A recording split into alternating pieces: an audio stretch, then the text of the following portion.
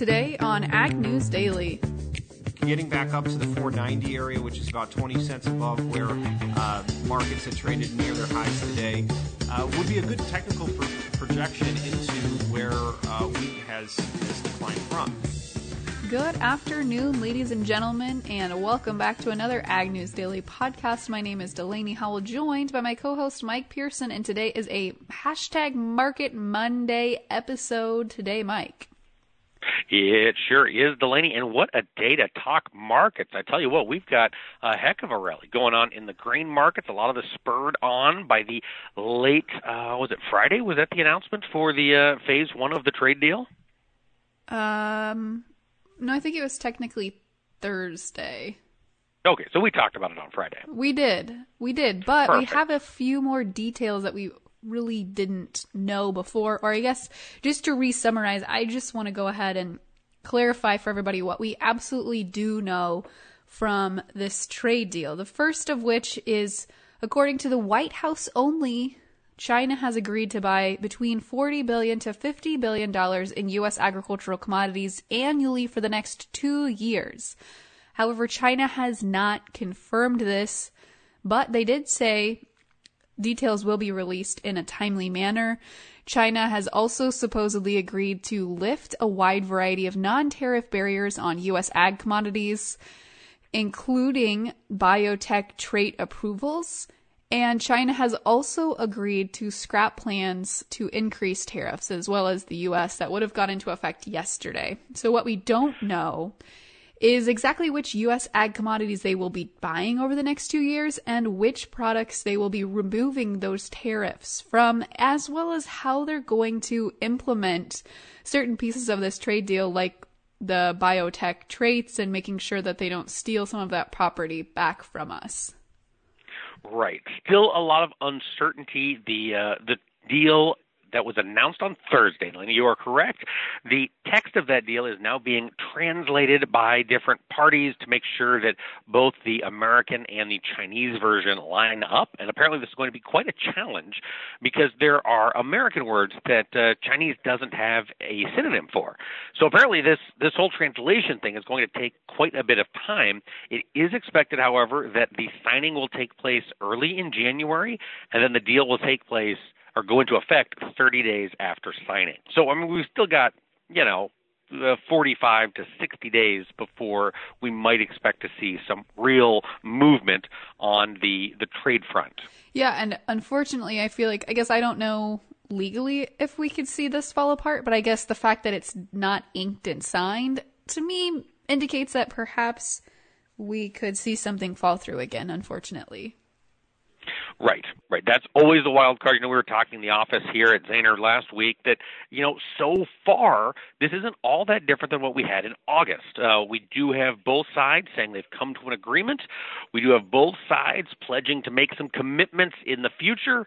And we have both sides saying they're going to work to get this deal signed. And then, of course, as we saw in August, it didn't happen. So that is still very much a risk. But the markets so far seem to be taking it and kind of running with it. Absolutely. Except one piece of trade news that's kind of fallen apart over the weekend, Mike, is the USMCA agreement. We thought perhaps it was smooth sailing since the House had signed off on the agreement, but now it looks like Mexico is unhappy. They said that basically the U.S. squeezed some last-minute provisions into the new deal that call for the U.S. to install 5 new attachés in Mexico to monitor the country's labor reform efforts. And so their chief North American negotiator, Jesus Siede, said that he will be flying into Washington, D.C. I believe he flew in late last night and expects to meet with U.S. Trade Representative Robert Lighthizer and other U.S. lawmakers as early as today to explain Mexico's concerns in person, but seems like we take one step forward and 2 or 3 steps back with this. Yes, and I've been reading a lot of different trade lawyers' opinions on this all morning, and there seems to be kind of a consensus, at least on the U.S. side, and on some legal experts in Mexico, that, okay, Mexico's found some things it objects to, but the Mexican Senate has already signed off. So apparently as you mentioned, the Mexican trade person and Robert Lighthizer have gotten together, and they met for about an hour this morning. But they can lodge all the complaints they want. But since the Mexican Senate has already signed off on this deal, it's going to go into effect as soon as the U.S. passes it. So that's, Mexico can always say, no, we're done. We're not going to do it. But the deal as it stands, as it was voted on, appears to be legal and binding until Mexico decides to pull out of it completely and launch a renegotiation yet again, which, I don't know if they've got the stomach to do. Okay, well, that's, I guess, a little bit of good news on that front. Yeah, I guess. It's more uncertainty, Delaney, is exactly what it is. Yeah, of course. Well, speaking of uncertainty, we've been talking about Roundup for the past 2 years, I suppose. Monsanto, now Bayer's product Roundup, of course, has been in court for the past 2 years under allegations that it causes or is a contributor to non-Hodgkin's lymphoma. Well, Bayer this morning said it asked the U.S. Federal Appeals Court to throw out a $25 million judgment that it was ordered to pay for the guy in California who was diagnosed with or killed from non-Hodgkin's lymphoma. Gosh, that's tough to say. Which was blamed on Roundup. We don't know when this hearing is going to go, but Bayer was saying that the verdict defied regulatory findings and sound science, adding that it was a speculative case that never should have been brought before a jury. So we'll continue to see what is happening on this thing as it goes a little farther into the future. But Bayer is fighting back. They want to keep Monsanto as a tool, keep Roundup as a tool in the toolbox going forward. Well, Mike, another tool, I guess it's not really a tool, but just another way of doing business for especially animal agriculture may be changing. I don't know if you've seen this, Mike, but New Jersey Senator Cory Booker, who is, of course, running for the 2020 presidential elections, has put forth a new piece of legislation that would ban new industrial-scale livestock farms, otherwise known as CAFOs, and require those existing ones to close by January of 2040.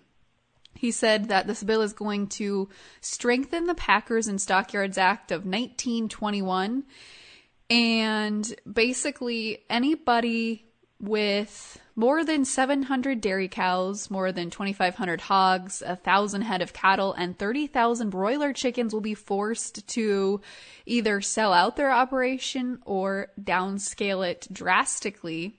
And they said it's going to take about $100 billion over the next decade to set aside for voluntary buyouts. But as we all know, or hopefully most of you know by now, Cory Booker is a vegan candidate, and he said that he's not proposing... I forgot he was a vegan, Delaney. And, he said, I'm not proposing that people eat one way or the other. But he's saying because of the hashtag Fair Cattle Markets campaign that was launched in September, that's largely why he's pushing this new piece of legislation forward. Yeah, and the irony of that whole fair cattle markets thing, which caused quite a stir, got a lot of folks talking. There definitely are some concerns with packer consolidation. We have 4 major packer buyers out there bidding up cash cattle prices. That's an issue. But when you get these balls rolling, a lot of times they pick up other things. They start to snowball. And now we've got, as you mentioned, Cory Booker out there saying that there will be nobody, if he's elected, and if this bill passes, a lot of ifs, of course, but if these things fall in place, he does not want anybody feeding more than 1,000 head of cattle in one place in this country. Think of all the yards in Kansas. Think of the yards in Iowa and Nebraska and South Dakota and Minnesota and Texas, of all places, New Mexico, Arizona. Yeah. We feed lots and lots of cattle in yards that are 40 to 150,000 head, and he wants them all closed down. So Cory Booker is saying with this plan. Right, and 1,000 head to me, even like 2,500 hogs, like that really isn't that big of an operation in my opinion. Like I feel that a lot of people can easily manage that number of head very well, even if it's just, one guy or one gal farming it. Like, I don't know if that's part of the concern too, is the humane aspect of it, but I feel like that's a very manageable number. Oh, absolutely.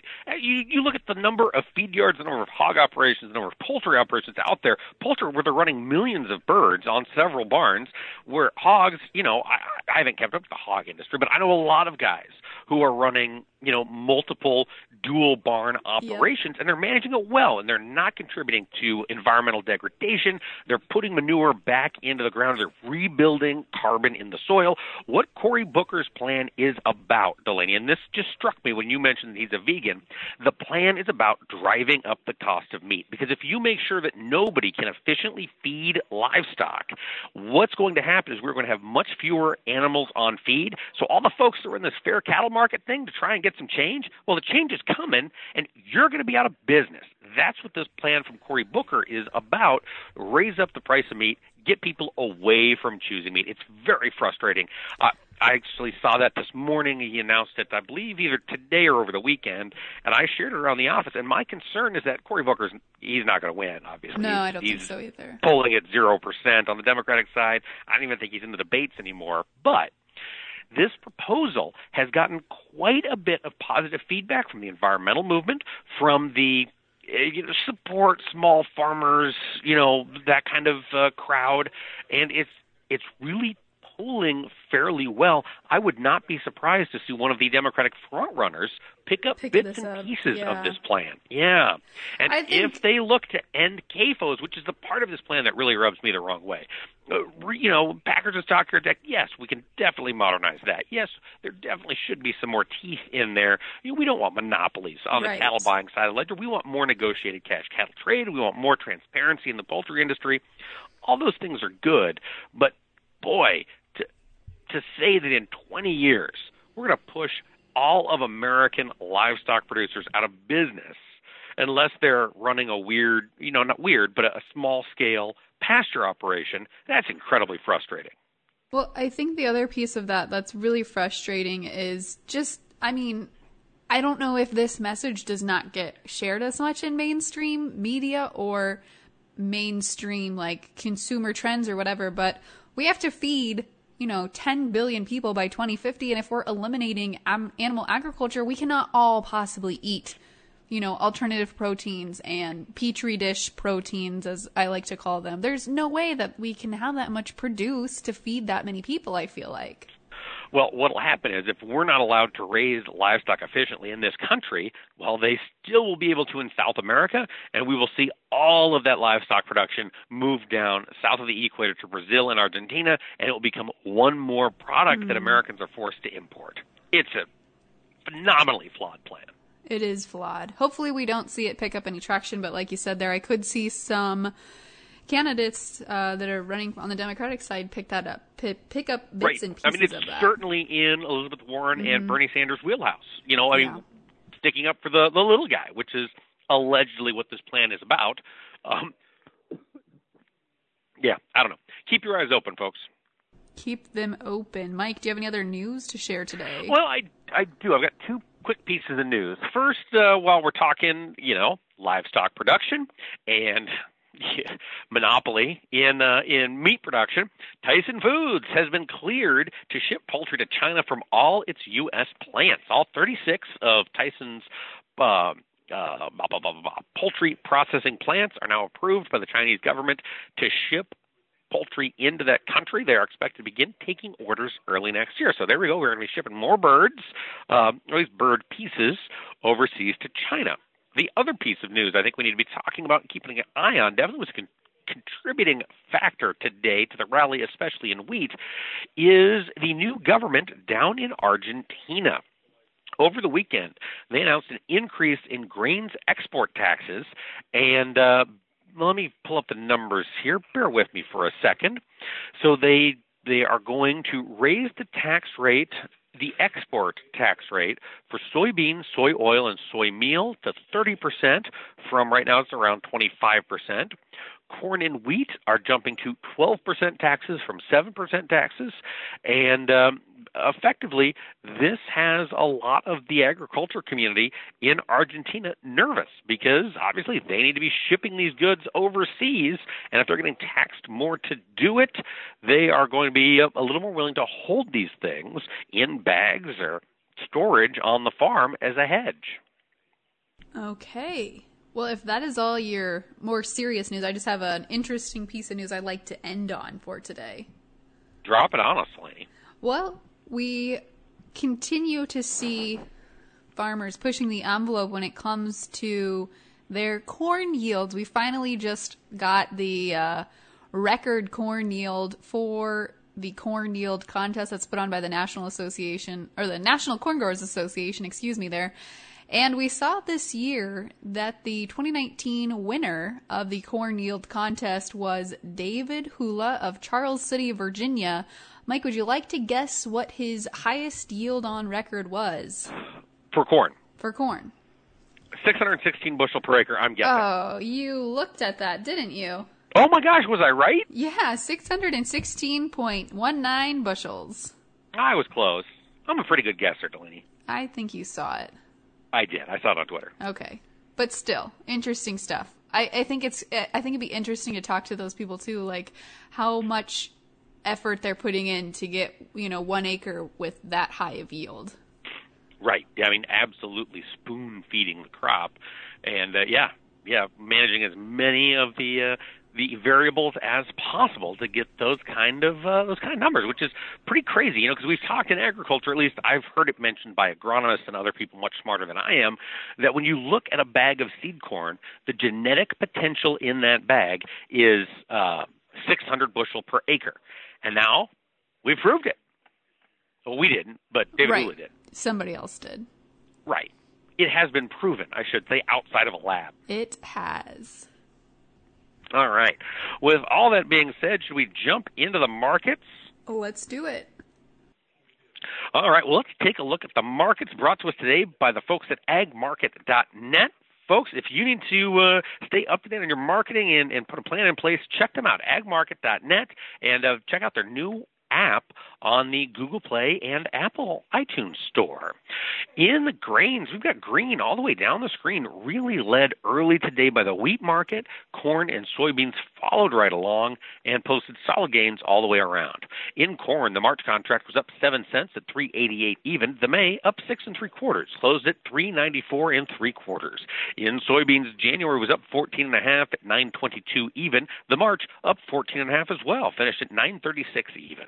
In Chicago, wheat, the March contract up 17 1/4 cents, off the highs by a little bit, but finished today at 5.49 3/4. The May up 16.5 to finish at 5.51 1/4. Looking at the world of livestock, we've got some weakness in the cattle complex today. December live cattle down 7.5 cents at 122.30. February down 30 cents to close at 127.25. Feeder cattle January down 42.50, finished 145.25. The March down 65, finished at 145.60. And in lean hogs, we've got the February lean hog contract up $1 on the day to close at 70.50, and the April up $1.22.5, finishing at 77.45. Now, we can't forget about our friends in the dairy industry looking at Class 3 milk.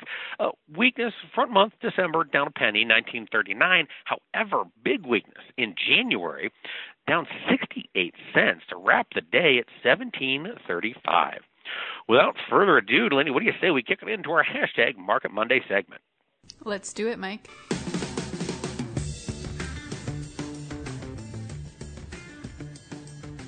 Well, folks, for today's edition of Hashtag Market Monday, we're joined by Zaner Ag Hedge market strategist Dan Hussey. Dan, thanks for taking the time to talk to us today. Absolutely. Thanks for having me, Mike.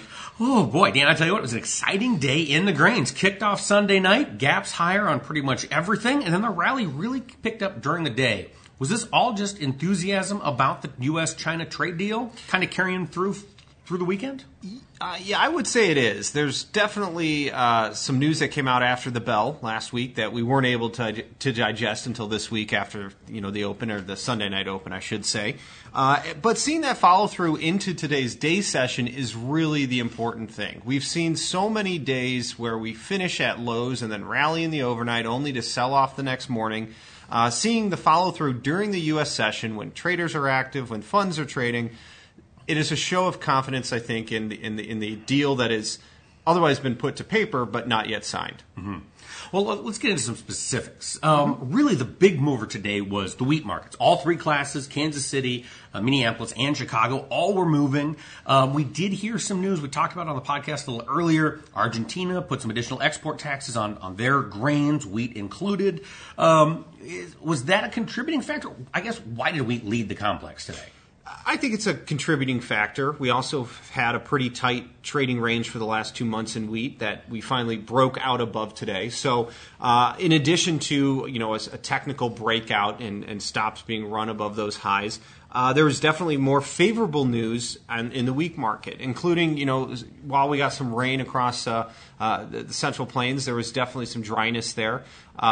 Deteriorating supplies out of the rest of the world, coupled with a little bit of a weaker dollar here on the U.S. home front, have all made for kind of a perfect storm. And I mentioned exports for wheat probably coming to the forefront here, and which is what the dollar would be affecting, because the KC wheat was the leader of the whole bunch, being the dominant factor in our wheat complex for exports. Seeing that higher quality wheat come back better bid today and actually start to narrow or tighten that spread between the Chicago and KC just a little bit by a few pennies today, but it's a start to an otherwise market that's been pretty hammered the last 3-4 months. Well, talk us through it. Where do you see wheat going from here? We're in pretty much a new technical scenario with this big move up to the upside. What are you looking for right now? Yeah, so Chicago wheat, it probably has another 10 to 20 cents to go before we're into its I would call it resistance area, or where bulls maybe come back in with a fresh mite.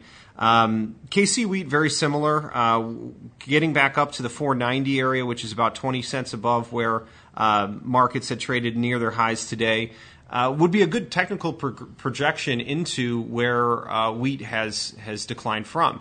So over the last year or so, we've seen wheat go from contract highs in the March contracts down to contract lows a few months ago. We're running now up into the very technical 50% retracement of that decline.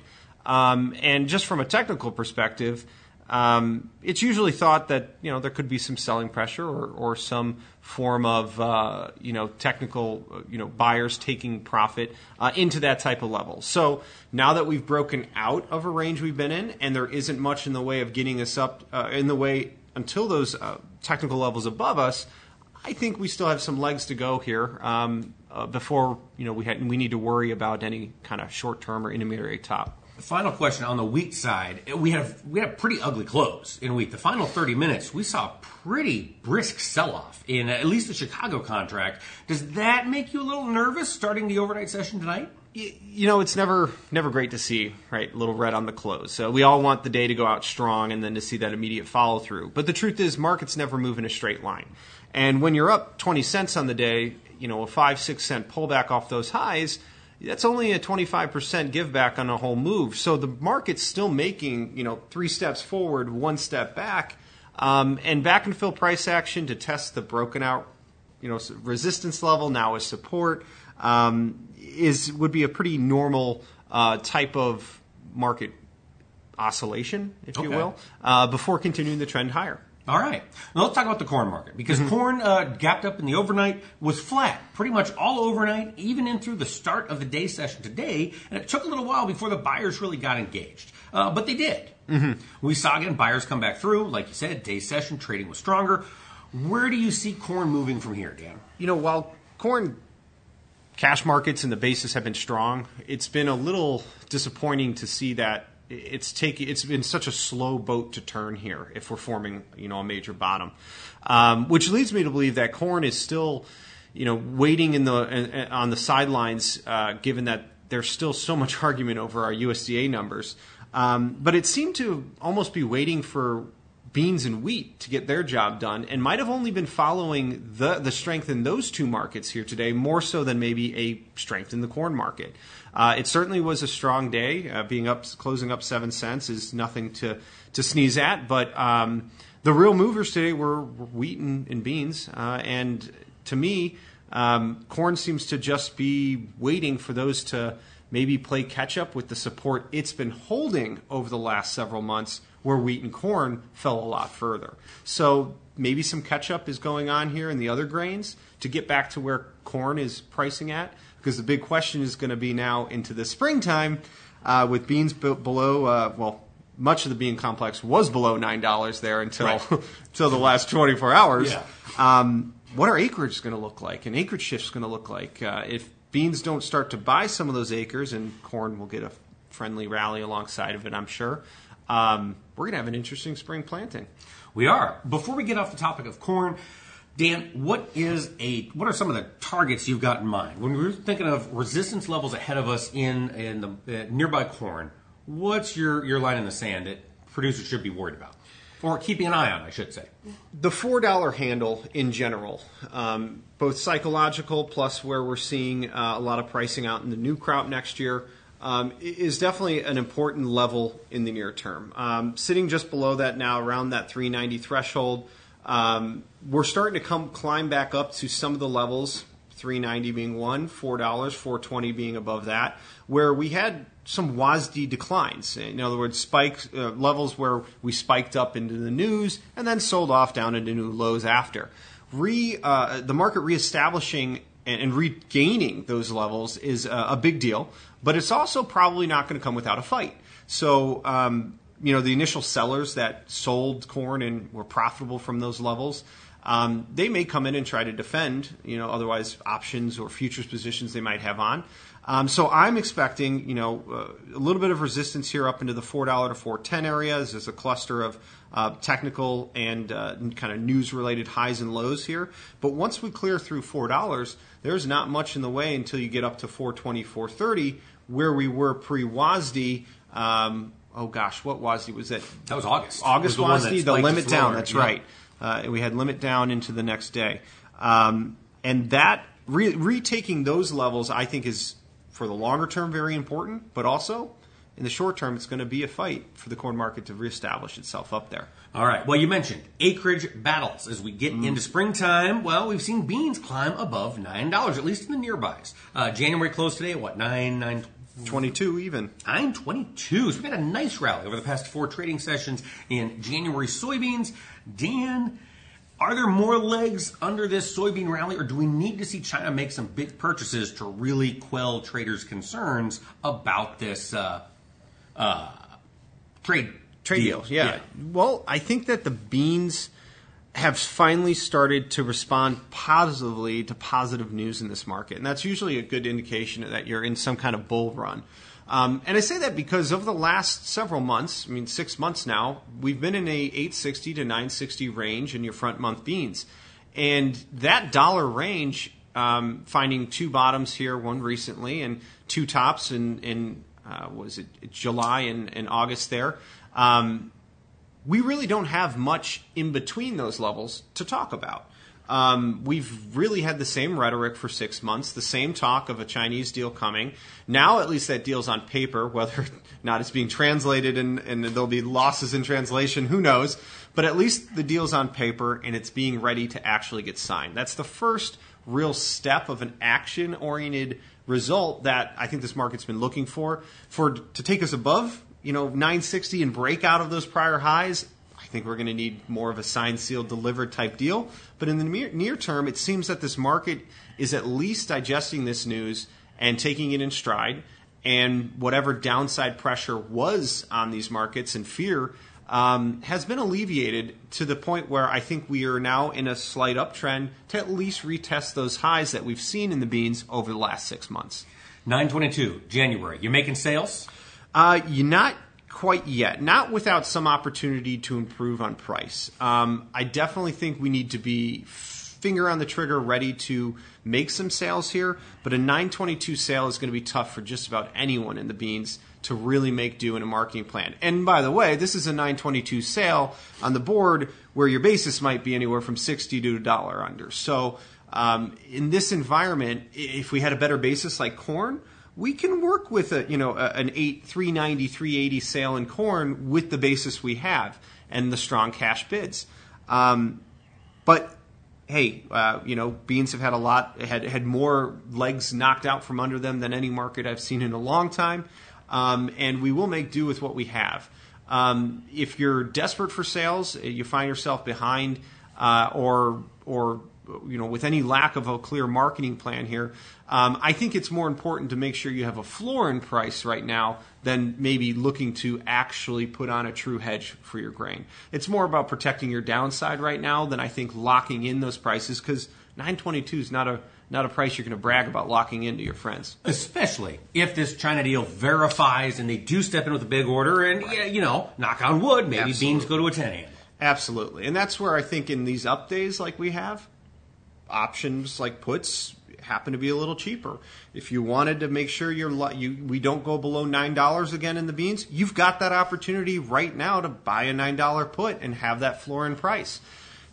The nice thing about that put, you're not locked in for the upside, and you get to make it all in your cash if we do get that China deal. So I don't think it's advantageous to lock in prices, but I definitely think if you've got a strategy or thinking through a way of ratcheting up and locking in that floor, this is absolutely the type of market condition to think about that in.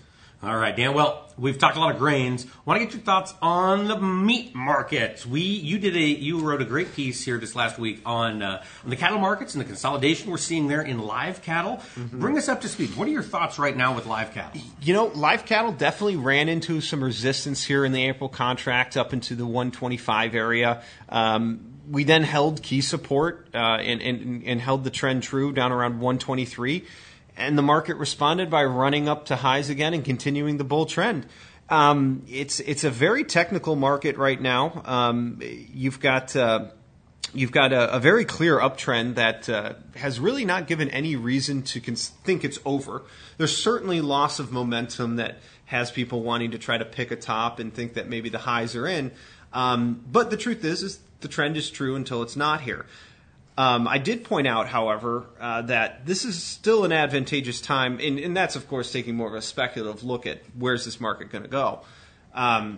Being able to now lock in prices above, contract highs for December there, now that we're trading up and through in April, this is a great opportunity to lock in prices that we haven't seen in cattle in 2 years. And maybe we'll get, a little more upside. It's funny. We were talking about the beans, how you might have opportunity to put floors in price. Well, in a market that's rallied like this, ironically, the same idea might hold true for you. Using this opportunity to make sure that we don't give back this nice rally we've had is certainly or should be considered. But I am fearful of the cash markets, and we've had futures trading at a decent premium to the cash, and if we don't see cash markets continue to pull through, box beef prices continue to rise, futures might actually be starting to outlive their or outgate their walk. I don't know what the saying is. Thank you. Yeah. They're overstepped. They're right. They've outkicked their coverage. That's the term. They've outkicked their coverage a little bit here. So we are keeping a close eye on the spread between cash and the futures at this time. Fantastic. Dan Hussey, you've got a lot of work to do, but if our listeners want to get in touch with you, pick your brain a little further, where can they go to do so? Well, you can always give me a call at 312-277-0110. Find me on Facebook or Twitter at Daniel M. Hussey Jr. And, of course, always in the Ag Chat group that we run. Find us on Facebook and Twitter, and we'd be happy to have a conversation with you. Fantastic.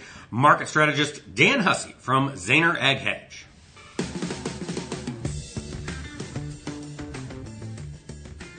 All right. Well, that does an exciting day in the markets, Delaney. It certainly is, Mike.